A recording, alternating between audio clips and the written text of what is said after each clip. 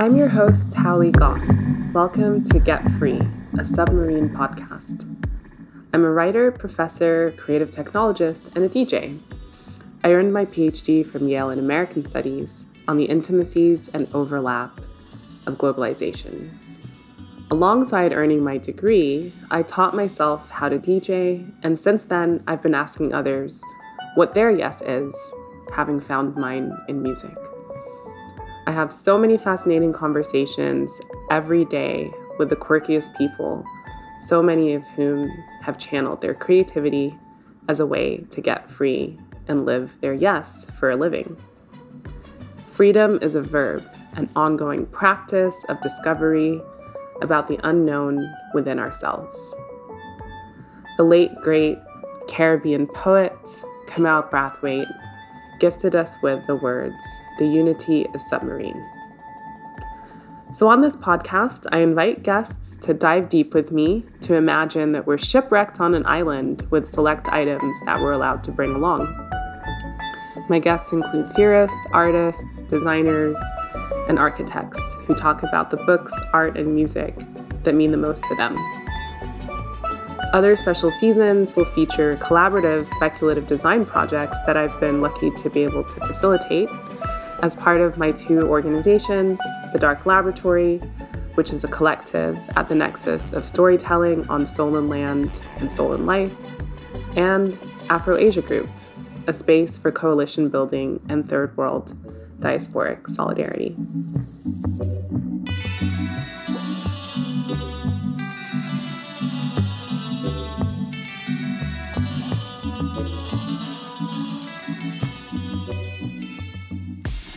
So I am Dr. Chandler Purdy. I consider myself, like a freelance intersectional climate scientist is the phrase I'm going to use today. I got my PhD in plant ecology. So I studied fire frequency in Southern California. And when I was doing that research, I was like, this has nothing to do with me. This seems useless. I care more about social justice and people around me and people in general. And so I ended up teaching at the university, environmental justice courses. And through that time, I developed a few other courses and I got exploited as an adjunct. Yay. And I discovered the intersectionality truly of history of racism and white supremacy and our current reality and our climate situation. And so that's something that's been really interesting to me to explore. I kind of consider it like high thoughts, like asking why, what if, like, why are things like this? I don't know. And I just asked why until currently I'm in the 1800s for how we got into this mess. And I, like I mentioned, I left academia. I consider myself an artist first and foremost. Pottery, painting, writing, I would consider an art. And my creative process, that's my creative process. My creative process is living. It's connecting with people. I think the most important part of my creative process as an artist and a scientist is talking to everybody about climate change, custodial workers, lawn care providers, people on airplanes, Uber drivers, just really connecting with people. And I believe that the most effective way to engage people in this issue is through storytelling and connection. I love that. It really feels like a kind of philosophy that is your creative practice and it's all in one. It's not that you can separate these things out. No. And yeah, I feel really honored to welcome you to the Dark Laboratory. So excited. Our collective where we really just think about stolen land, stolen life, and how we can't tell those two stories without each other. So in terms of Black and Indigenous creativity, survivance, science, it's just, I feel a privilege to be able to bring so many folks together who know that as part of their family history, as part of the history of this country that goes back centuries and millennia. Yes. So welcome to Dark Lab, Chandler. I'm so excited, Tao. And you know, I've told you this before, but like the fact that this exists, that I met you, that you created this, completely validated my entire existence. And I guess for listeners, we should kind of rewind a bit that we met. I guess it was in October, I think, or maybe November, but in the fall of 2021. Mm-hmm. It's 2022 now. Where even are we in time? But I was visiting UCSD, so San Diego, and we were at a dinner together.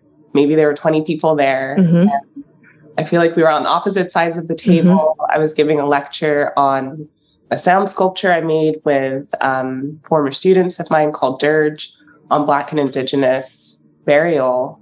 And yeah, it was just so great to be able to meet you at that dinner. It ended up with a night of meeting one of your colleagues' chinchillas. Mm-hmm. Yes. When we went to their apartment after dinner, and it was such a warm welcome. And so great to be invited by Dr. Kaylu Fox, who's at UCSD, to talk at the design lab there. But yeah, it was also just amazing to learn about the histories of Kumeyaay territory, what it means to be Black and Indigenous within that very specific location. So could you tell us a bit about, what San Diego means to you, even about Oklahoma or other geographies that matter? Of course. Yeah. This is so exciting. And I love this question. And I'm mad at myself that I haven't asked myself this question, but this is the point of being in community. So I was born in California, but I didn't grow up here. I grew up in Oklahoma, K through 12. And a fact that I learned about Oklahoma 2 years ago is that Oklahoma has the highest concentration of residential schools. Wow. For Indigenous people of the Americas. And so it has like the highest population, one of the highest populations of Indigenous communities. And I didn't know that. Growing up, my family, our family best friend was also a mixed couple, and they were, it was Native and white. Mm-hmm. And so it was just like, I don't know, I just kind of assumed everybody was in relation with Indigenous people and kind of was familiar with the history and things of that nature. But I didn't learn a lot about the land itself. Mm-hmm. My mother, she's from Kansas. She has a very strong connection to land. And she would talk about it as if it had its own spirit, right? Even as a white woman. So go her. Mm-hmm. Talk about the land as if the wind as if it has its own spirit and a real connection that she felt with the land. Right. And so I think I gathered a bit of that from her. Mm-hmm. And unfortunately, in Oklahoma, that was the only school that I was in that taught us anything about Indigenous peoples. Wow. So I also went to school in Kansas and Nebraska, and none of the other states I lived in even really mentioned Indigenous peoples. And what we learned in Oklahoma was just like that experiment where you like crush up a brown paper bag and pretend it's like buffalo skin and then draw like teepees and stuff on it, which... Whoa. But that was the extent of it in the place that has the highest number of Indigenous. So and that was the little bit that they gave us. Wow. And so in hindsight, obviously I'm noticing these patterns. I then ended up, obviously growing up in Kansas as a Black woman was pretty fucking shitty. So, I never felt a connection to that land. I've always been more drawn to water as a Pisces moon myself. Mm-hmm. And I went to, school in DC. I don't remember, it was a Black school, right? But we didn't have any of that conversation around whose land it was originally. Mm-hmm. The one thing from DC I remember is going to the, I believe it's called the American Indian Indian Museum. Right. And the main takeaway I have from that museum, which by the way, if you go to college in DC, smoking a little something, and then going to the mall because all those museums are free. And right, the Smithsonian, all of that. Yes, of course. It's wonderful. And so I remember there were 2 plaques for every exhibit. And one plaque was like, this is the signed agreement of what the indigenous people and the colonizers agreed upon. And the plaque on the other side is like, and this is what they did anyways. Wow. So just a complete disregard for their agreements. And then, of course, I come to UC San Diego for my graduate education. And that's when I started, when I was truly first introduced to the conversation of land acknowledgement, right? Whose land this was. And it was brought to my attention that the university was on Kumeyaay land. My relationship to San Diego, I hate it. I tried to leave so fast.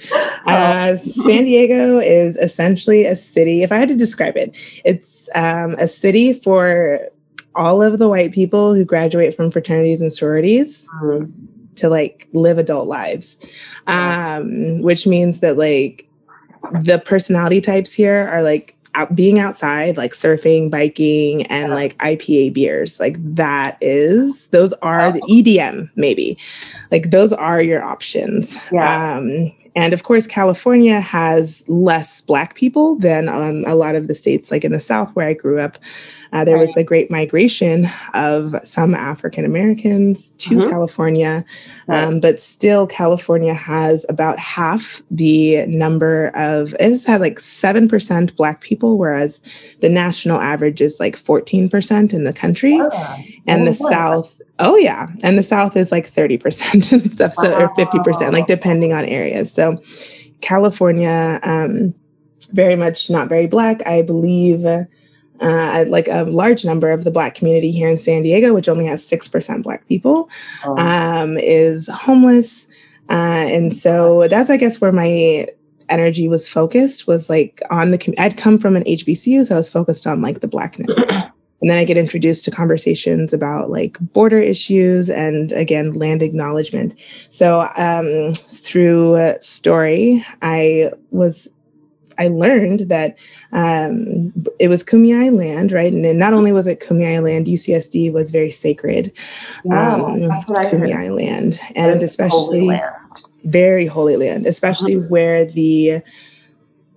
our Geisel library is, which is our main. Geisel was Dr. Seuss, and like mostly fuck that guy. And there's this huge, really eyesore, in my opinion, of a library. It's like a cube on one little tip. And that library is placed on the most sacred area of the land. And my understanding is that this area was used for like ceremonial gathering of sage. But the reason that that was a sacred place to gather sage is because there were a number of it's a burial ground, essentially. And that's part of the intention with sage for Indigenous people, is that when you're burning the sage, it's not necessarily that the plant is magic, it's that the plant is made up of your ancestors, quite literally. And so when you burn it, you are communing with their spirits as well. And so, we just rode right in there and we're like, let's put a great library here. This is, by the way, was after the university was used as a naval base. Wow. I believe. And you can feel every piece of this story when you walk on campus. One of my not acknowledgements, but like whenever I would go on campus, because I could feel just like the anger, it just felt like, I don't know if those are the words, but there was a thickness in the air always on campus. We also have a ton of invasive, eucalyptus plants on trees, which are weeds, of course, and they were brought to California with the hope that we could use them for lumber for railroads. And so capitalism. And then they grew a bunch of them and they were too soft to use for lumber. So now we just have them. And fun thing eucalyptus do is they poison the ground so that nothing else can grow. So it's all just like bare ground of eucalyptus, and it's like cloudy there, and it just has like this energy around campus. And so when walking around campus, I would have this like to me, it was like an agreement. I was like, listen, I fucks with y'all, like spirits, spirits of the land. I too am here because I'm mad at them. Like, I'm mad at them too. We're in this together. Yeah. And when I started doing that, I felt like safer on campus. Right. But yes, so Kumeyaay land, sacred burial ground, and up until this day, when the university goes to build a new campus or a new parking structure, they do come upon Indigenous remains. Wow. And then they make the tribes jump through hoops to prove that they should have access to their own ancestors, which is pretty fucking wild to me. And then in terms of Blackness in campus, right, I mentioned that San Diego is 6% Black. UCSD is 2% Black. So the campus was built, of course, on these sacred lands, and it was built with the intention of providing education to the wealthy people of La Jolla, to their children, so that their kids wouldn't have to go to SDSU with all the Browns.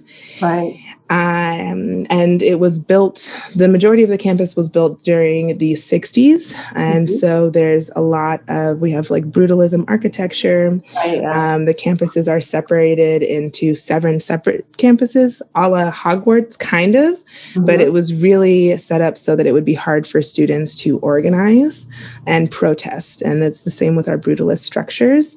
And so it's kind of this, I mean, it's when you look back, I guess if you look anywhere, there's always a story of Blackness, indigeneity, and land. Yeah, there is. But that's mine. And that's totally why at Dark Lab, we have a kind of ongoing series called Dark Blueprints, where we're engaging with architecture and race, because I felt that energy on campus when I went to get the light. Especially as a Pisces. Yes. And it's a land grant institution, just like Cornell University. And the reason we started Dark Lab was because you feel that thickness or even the kind of wavelength of what happened here. Yes. And the massacres, it's all there in so many different ways. So out of that, the only way that I could imagine of surviving in the place was to investigate it through Dark Lab.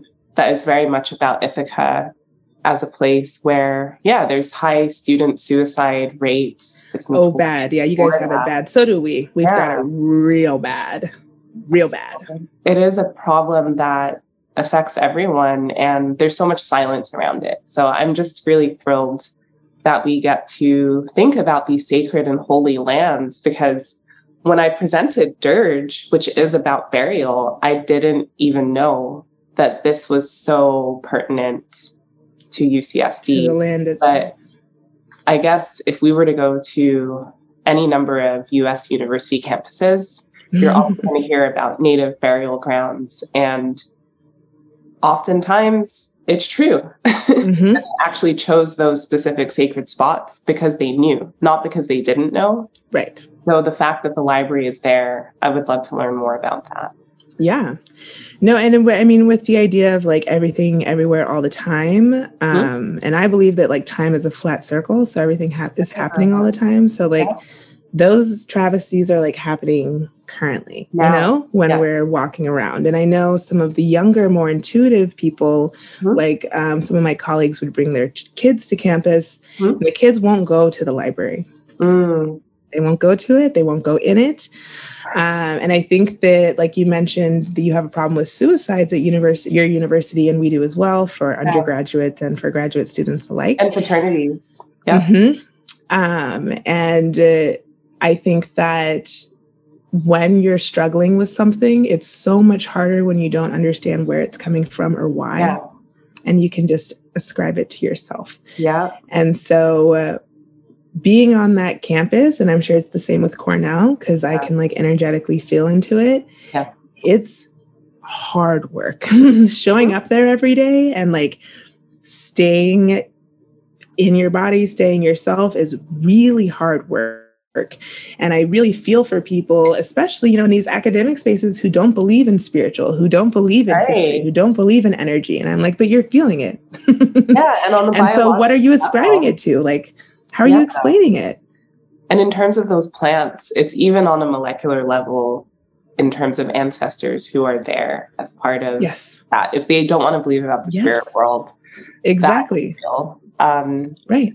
But yeah, thank you for that really deep answer, because I think in so many ways it empowers and informs what it means to get free, which is the title of this podcast, because knowing that history, being a historian of this country, just as an act of living and being an artist, being in tune, there's a kind of requirement to choose yourself and to say yes. So I often ask my students, what is your yes? Okay. On the first day of class. And a lot of them, especially at a more conservative institution like Cornell, are just like, what does that mean? They get all nervous. But really, we're thinking about Audre Lorde and the way she talks about this kind of erotic power. Like, what is that thing, that action, that verb that just makes your whole body say yes? And for a lot of the students, I'll just say to them, if you don't know, that's fine. But think about why is it that nobody has ever asked you that? So, Dr. Purity, what is your yes? So you actually even sent me time to prepare for this question, and I still really struggled with it. I think it's a fantastic question, and the exact kind of question that we should be asking each other, and especially students. So I'm going to go with, what is my yes? It could be reading. It could be tarot. It could be, I want to say, because I'm feeling feisty today, that my yes is, I love a fight. I don't know. I love a fight. I have fighting energy in me. And honestly, like, I get more down and depressed when I'm not fighting something that I consider to be unjust, wrong, exploitative. If I'm not fighting for something, then I'm depressed, or I'll fight people around me. So for me, my yes is like fighting for other people. I love that. I don't know. Because I like it. I often think about, the leaders, the generals, the naturalists, especially the women and femmes who were part of an army that was about fighting. And the fact that the battle is not over means that we still have time to win. Yes. That's how I choose to see it. Of course. You have to feed your army. You have to garden and cultivate. You have to, all of these different things are part of that fight to survive. Yeah, exactly. The Black community. Yeah. And I think you could relate fight to resilience, to survival. And so that's like one of the interesting things in a culture that's so comfortable. I think sometimes people are afraid of confrontation and afraid of fighting. And for one, there's so many creative ways to fight. You can fight spiritually, you can fight with your words, you can subtweet on the internet. Some people, that's their creative outlet. Sure. Yeah. And some people, are better than me and can hang out in crowds and like can protest and fight. And those young girls who threw soup on Van Gogh, like we all fight in our own ways. Wow. Yeah. But I do think that it's also important because, especially as like a femme, as a woman, it's always, and a Black woman, it's always like, oh, you can't be angry. Don't be angry. People always accusing me of being angry, even when I'm not, because again, I have fun doing this. But this idea that anger is a good emotion, especially like for me as an Aries, I only get angry when things are unfair in the world. And it makes me so angry. And I think about every movement of social justice in the world, and like do you think Martin Luther King wasn't angry? Do we think Malcolm X wasn't angry? Do we think, and I think that there's a lot of beautiful things, community, wanting to help feed your community because you're angry that the world doesn't. Like, I think that anger can be a wonderful motivator. Yeah. And I think especially more femme people should be encouraged to embody that because, like, it's righteous. You have a reason to be mad. And if not, then we kind of bottle this resentment. Yes.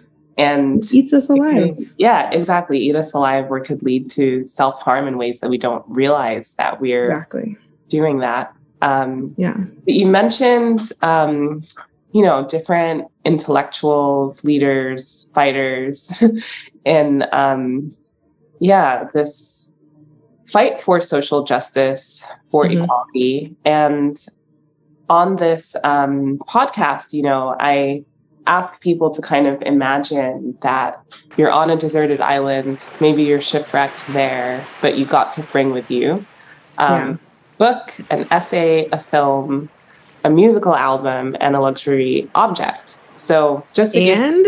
Okay. Yeah. Fair. That's fair. So this is actually my take on a radio program from the UK called Desert Island Discs. Mm-hmm. British people love to list things. I'm originally from the UK, and it's always like, what's your top 10 for this, and this? But it can be fun to sort of have a conversation about what does a deserted island even mean?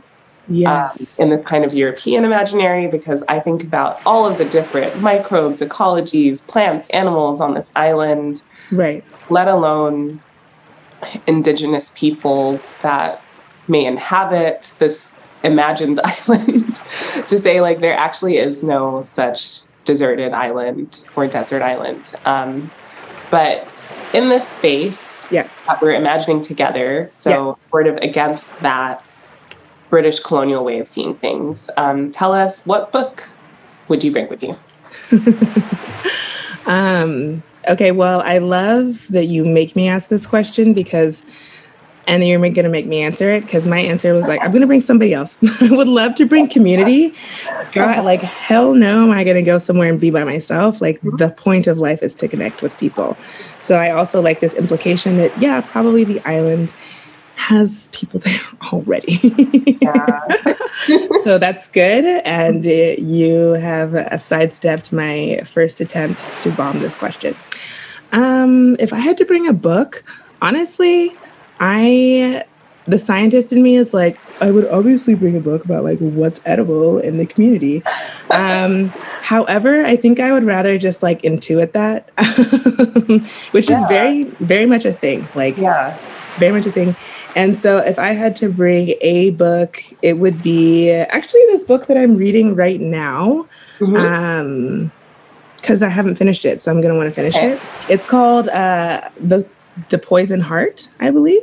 And it's about a young Black woman who can control plants with her, she can't really control, she kind of can control plants. She can like make them grow faster. And like when she walks by plants and stuff, like they grow towards her.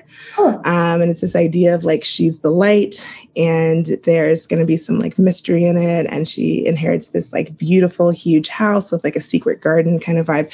So I really want to finish that book. And it's so fucking exciting that there are books like this with Black women leads. I also found a book about witches who are in charge of making sure the climate stays right. And so it's like a book about witches and climate change. It's freaking me out. It's making me want to write my own fiction climate change book.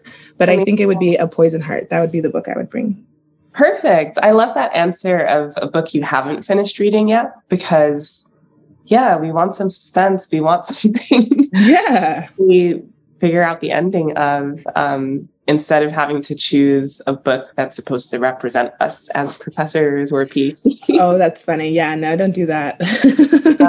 Okay. Well, this is the follow-up question then. Is there an essay that you would bring with you to this island? I would say that I've only taught, unfortunately, spoiler alert, last year I was actually teaching a writing course. Oh. Crazy. Wow. Totally unqualified. Writing?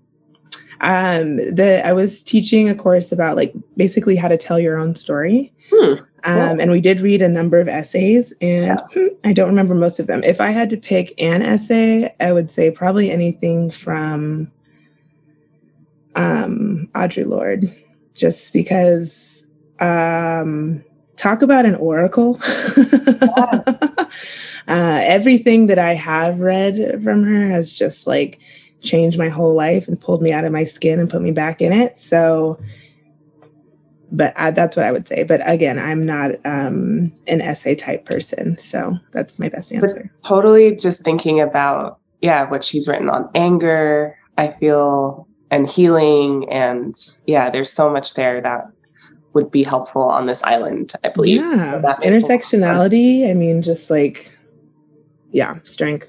Yeah.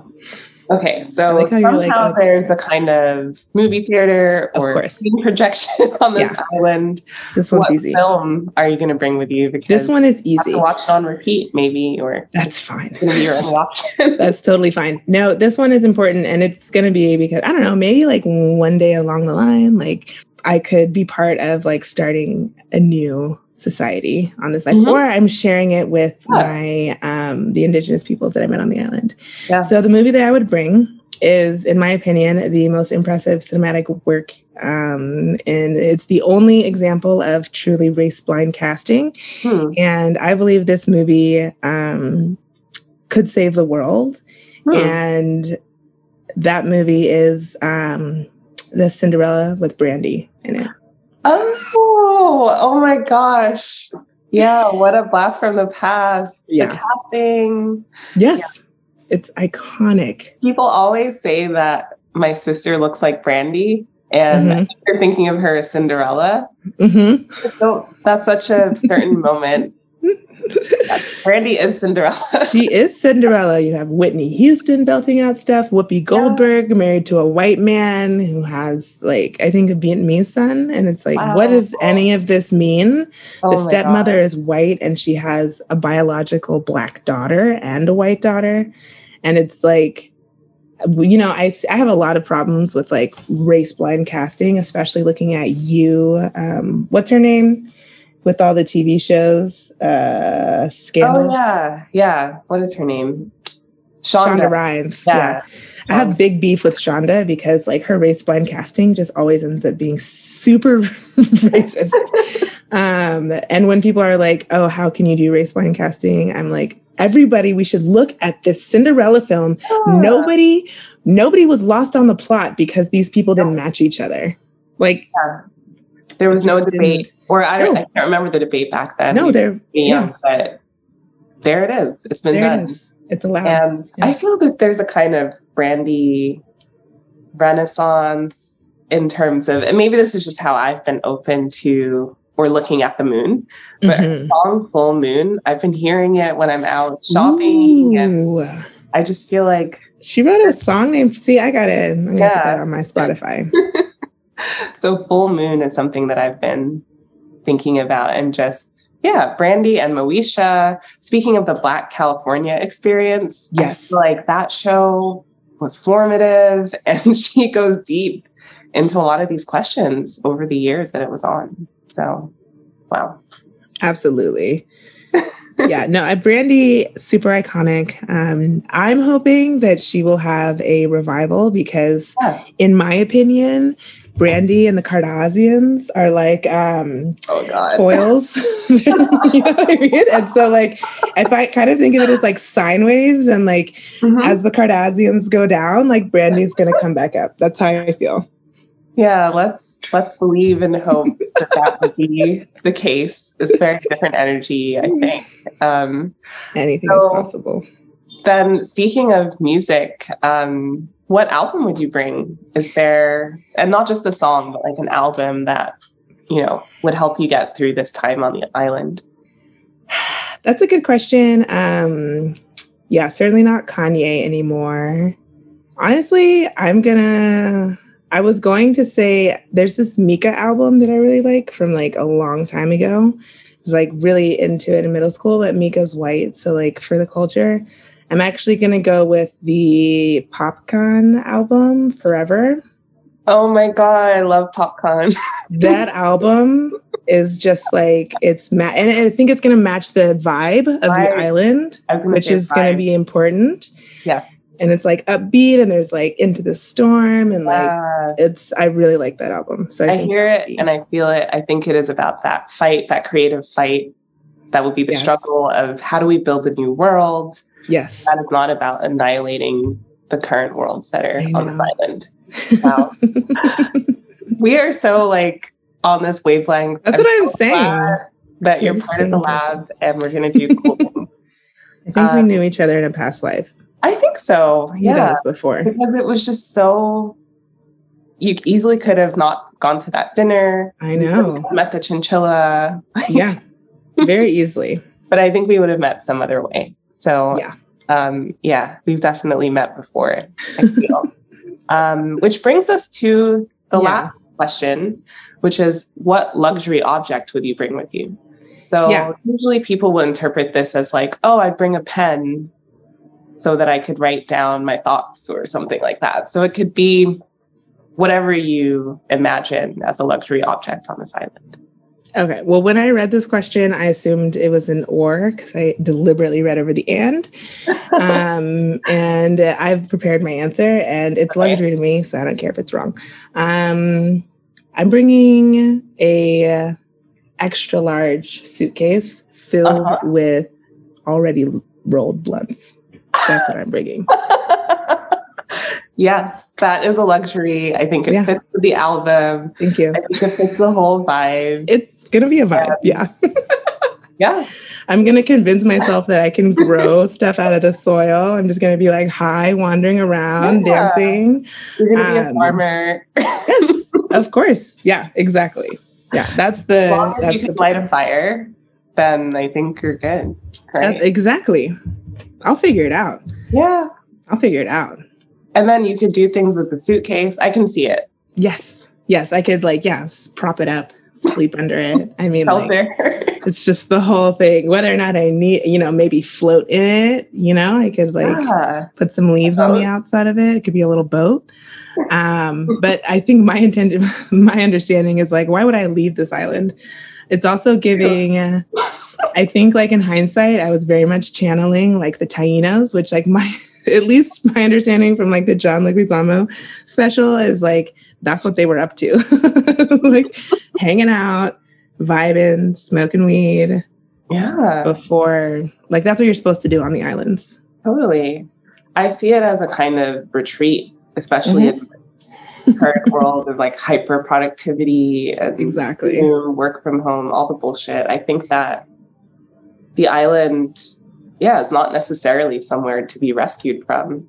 Maybe we're all trying to get there so we can get free. Yes. Obviously, pretty sad state of affairs when we're no, we would go to a deserted island and stay. I'm just looking for some rest and relaxation. That's miserable. And something that helps me when I think I'm being lazy, which is all the time, even though I'm extremely productive, but it's, mindset. And so I always remind myself that if plants grew the way that we're expected to work, then they would deplete the soil in a single season. True. Yeah, that soil exhaustion, it's the name of capitalism and colonialism, and it doesn't make any sense. No. So the best, most sustainable thing that people can do is to be lazy. In my opinion. That's my opinion. To rest. Laziness. The weights. To chill. To be. Yeah, to be. Totally. Well, thank you so much. This has been such a pleasure. We're just excited to welcome you to Dark Lab and really glad to get this podcast going and excited that you're going to be starting your own podcast. Yes, I actually have some, if you don't mind, if I plug it. Please do. So after many trial and errors, I met a woman on TikTok, and she's also an Aries, and she's from India, and she's a comedian, but she lives in Texas. And so we have started a climate change pop culture like comedy show. Gosh, I love it. It's called the show is called Balance. Our first episode is on like fast fashion, sustainability, and clothing. Our second episode is really looking at like beauty products, makeup, skincare, and that relationship to sustainability as well. And yeah, it's just a fun time. I like in our conversation today, Tao, it's just really fun to explore the intersections of all the things and to be able to talk about all the things that I love in one spot. So super, super excited about that. And obviously looking forward to having you as a guest there. I can't wait. Yes, for our universes to cross over and collide. So in terms of social media, if people want to learn more about your creative work and practice, where should they follow you? Yeah. So if you want to learn more about my art, you have to break into my house because I don't show it to anyone. And that's a problem that I'm working on is like sharing my art. Yeah. I will show you, Tao, after. I will show you a little bit. Yeah. And then I would recommend following me on TikTok at House Purity. I'm a youth connecting with youths. So that's where I'll be found, HousePuritty on TikTok. If you can also find me on LinkedIn if you're a professional person. If you're too old for TikTok.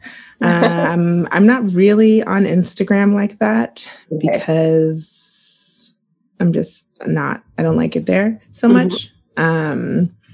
But yeah, and if you would like to email me, because I do speaking engagements and things of that nature, is also housepurity@gmail.com. Awesome. Thank you so much, Chandler. And yeah, I'm looking forward to our next part of this journey together. Yay. Thanks, Sal.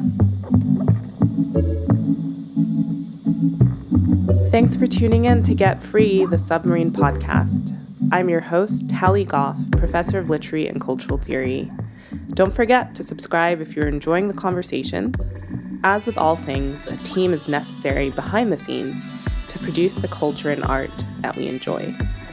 So I want to give thanks to Get Free podcast producer and cinematic composer, David Gonzalez, for his vision, ear, and sound mixing. The opening and closing track features the musical stylings of Steel Pan composer Justin Lowe. Till next time, we have a lot of exciting guests lined up who will talk about the books, films, art, and music that means the most to them.